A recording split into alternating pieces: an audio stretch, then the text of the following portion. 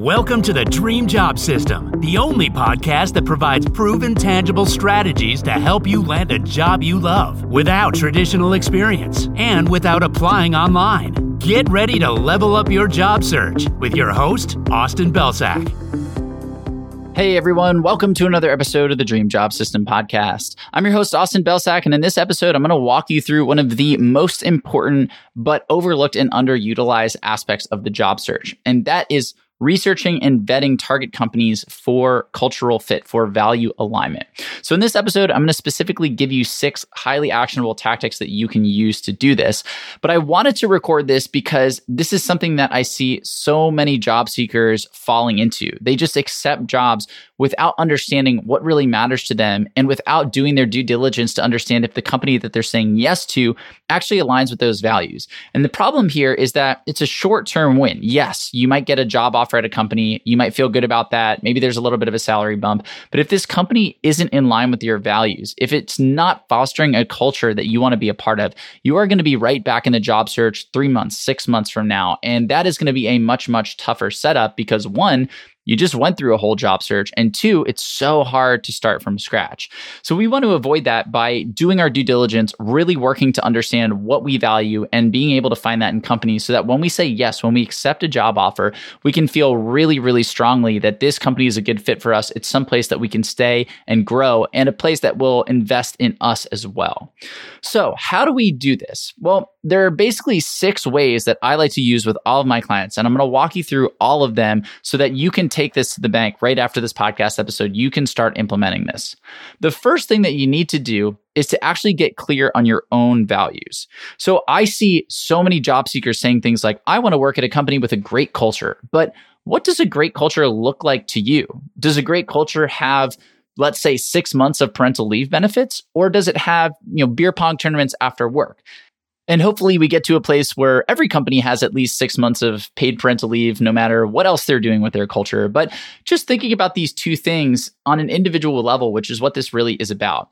If you are, let's say, a 22-year-old person who doesn't have kids and isn't planning to have kids for 10 years, that benefit might not be as important to you as another benefit that provides more of a social outlet, right? A place for you to get to know your coworkers and maybe build friends if you're in a new city, on a deeper level. That might be more important to you. Whereas somebody who is, planning to have kids soon, they might not care so much about the social aspect, and they might care more about being able to spend time with their new family member, right? With the baby that they're having or they're bringing into the family. And so on an individual level, that one of those things might be right or wrong for a specific person. And without knowing that, without specifically laying that out, you're just setting yourself up to not really be able to see or understand if a company has a great culture for you. So that's the first step here. And it really starts with understanding your strengths and your values. So there are a couple of things that I want you to think about here. First, I'd love for you to go check out a thing called the High 5 test, which is basically like the Clifton Strengths Finder, if you've heard of that, but it's free. You can go to high5test.com, I believe it is, and you can take their whole test. They're going to give you your top 5. Well, really, they give you more than that, but your top 5 strengths are what you want to focus on. And when you understand what your strengths are and you can actually see them sort of explained and defined before your eyes, you get a much better understanding of what activities and what specific situations and environments will allow you to play to your strengths. And when you do play to your strengths, it's so much easier to be successful. The next thing that I want you to do is sit down and think about everything that you get from a new job, right? So there's obviously salary, but there is the manager that you work with, right? The team that you work with, the projects that you work on, the impact that your work does, all of these things. I want you to sit down and I want you to prioritize them from top to bottom, from 1 to, whatever the bottom number is. And then what I want you to do is define each and then give a specific example. So it's not enough to say, having a great manager is second on my list. I want you to define a great manager. So maybe it's something along the lines of a great manager is somebody who supports my work and gives me the autonomy to be creative and come up with my own solutions, while at the same time pushing me to go beyond my comfort zone and pushing me to grow. So maybe that's your definition of a great manager. And then we might have some examples of what a great manager does or does not do. So a great manager does not check in with me every single day about the progress on a project. Instead, a great manager trusts me to get it done. Or maybe a great manager proactively brings up promotions and a trajectory to that next step in the company. These are both examples of things that a great manager might do or might not do. And the great part about this is you can bring this to your conversations and say, hey, tell me about a time that your manager gave you autonomy on a project, or tell me about a time that your manager helped you level up within the company. And you can get an answer that you will see, either reflects your values or does not reflect your values. And that's going to be really, really important. So if you do those two things, you should get a little bit more clarity on what you value and what you're looking for so that you can see it in these other companies. Now, in steps 2 through 6, we move on to the companies themselves. So the second thing I want you to do is just go read the benefits page on the company's website. Now, this is super easy, right? Like this is something that a lot of us do, but it's still absolutely worth doing and doing in detail because those benefits will give you a really good sense of what's offered right off the bat. And if there are certain things that are highlighted that many other companies don't offer, say, again, a super robust parental leave policy, that's a sign of what this company values. And you can then say, well, that aligns with what I value. And so I feel much better about that. So this is table stakes. This is something you should be doing no matter what. But I highly encourage you to go read the company's benefit page line by line so you have a clear understanding of exactly what they offer and what they don't offer. And then the levels of those offerings, how deep they go, what is offered within each of those broader categories. The third thing that I want you to do here, the third step in the process, is to go check out the reviews on Glassdoor for this company. Now, I specifically want you to avoid 5-star reviews and 1-star reviews because 5-star reviews are typically manufactured. Not always, right? That's not a blanket statement, but 5-star reviews can be manufactured. There's a much higher propensity for 5-star reviews to be manufactured than, let's say, 4, 3, 2, or 1-star reviews, simply because if a company is going to go to the lengths of manufacturing reviews, which has happened on Glassdoor actually quite a bit, they're probably not going to manufacture 3-star reviews, right? That doesn't make any sense. So I just like to remove those. And then I also like to counter that by removing the 1-star reviews, which might be from people who had just a really, really bad perceived experience. It doesn't necessarily mean that they actually had that experience. Maybe they did actually have that experience. Either way, they're bringing a lot of emotion to the table, and their experience likely isn't what everybody is experiencing, what the majority of people are experiencing, and not likely to be reflective of your experience.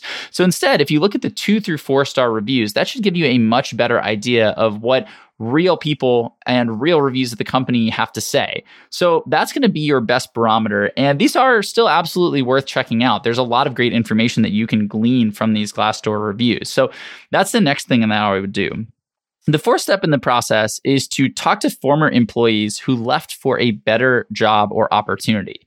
So the reason that we want to do this is because if somebody has left the company, they're going to be willing to share more. But if they left for a better opportunity, they're less likely to bring a lot of emotional baggage and bias with them. So for example, if somebody left, let's say an early stage startup to go work at Microsoft or Google, they're probably feeling really, really good about that transition. And therefore, they're probably not feeling as much, emotion or whatever it is for the previous company that they left. And therefore, they're going to be more likely to just give you an objective opinion or objective advice or objective information on what's going on at that other previous company. So I'd highly recommend that you try to find these employees. And one way to do it is to use LinkedIn and just go to, after you run a search, you can go to all filters, you can go to past companies, and you can put your target company as the past company. And that will give you a list of all these people who used to work at that company who now work somewhere else. So you can supercharge that by searching for your job title specifically so that you find people who are working your target job title at a new company who also used to work in that job title at your target company that you're looking at now. And then you can just reach out to them and ask them if they'd be willing to answer a few questions via email or on the phone.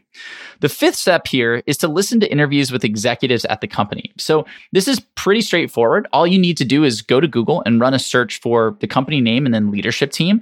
And you'll either get a page from the company itself or from a third-party website that lists the leadership team. And then I want you to pull out each of their names and just go run a search on YouTube and on Google for the person's name and then interview, as well as the person's name and podcast. So for example, I could take Satya Nadella, Microsoft CEO, and I could go to Google and type in Satya Nadella interview, Satya Nadella podcast, maybe even Satya Nadella keynote speech, and see what comes up. And then I can do that on YouTube as well. And what's going to happen here is that I'm going to find a whole bunch of videos and a whole bunch of interviews with this person, and I'll be able to listen to them to see what they specifically have to say about company culture. And the beautiful part about this is it's coming from the person who has the most impact, or the people who have the most impact on driving that company culture, because it truly does come from the top down. So that's the next thing that I'm going to do here. And then last but not least, step number 6 is that, I'm actually going to go look up current employees on social media. And the reason that I'm doing this, I know it may sound like a little weird, but the reason that I'm doing this is because these are the people that you'd be working with. And so if we can go look them up on social media, we can see what they post about, what they care about, what's important to them, what their lives look like, what their values potentially are. We can see if those people align with us. So it could be something as serious as, seeing if somebody has a similar political affiliation, or it could be something as fun as seeing if somebody likes the same bands that you do, or the same hobbies that you have, or, just generally the same personality that you do. If that's something that's important to you, we can glean a lot of this from social profiles and from information on social media. And so if you're going to be working with these people, just doing a little bit of due diligence on them and understanding if this is somebody that you want to spend 40 hours a week with is a really, really powerful way to understand whether or not this job is going to be a great fit. So that's my 6-step process, and you can use it pretty much any time during the job search. You can do it up front as you're vetting your initial target company list. You can also do it for any company that reaches out to you, or maybe you see an application for that you're interested in on a job board. No matter where you're at in the process, whenever this company comes up on your radar, now you have 6 steps that you can leverage to go out there and vet them. And by no means do you have to do all 6. I would recommend doing all 6 if you're thinking about accepting a job offer from the company. But if you're just starting out, if you're just, at the beginning of the job search here, I'd recommend trying to knock out anywhere from 3 to 4 of them, just to make sure that this company is going to be a good fit for you, so that you don't go through this whole process of updating your resume or building relationships and then interviewing only to find out that this company is not going to be a good fit, and then having to start from scratch and not being able to reallocate that energy to another opportunity. So that's it for today. Thank you as always for listening, and we'll see you in the next episode of the podcast.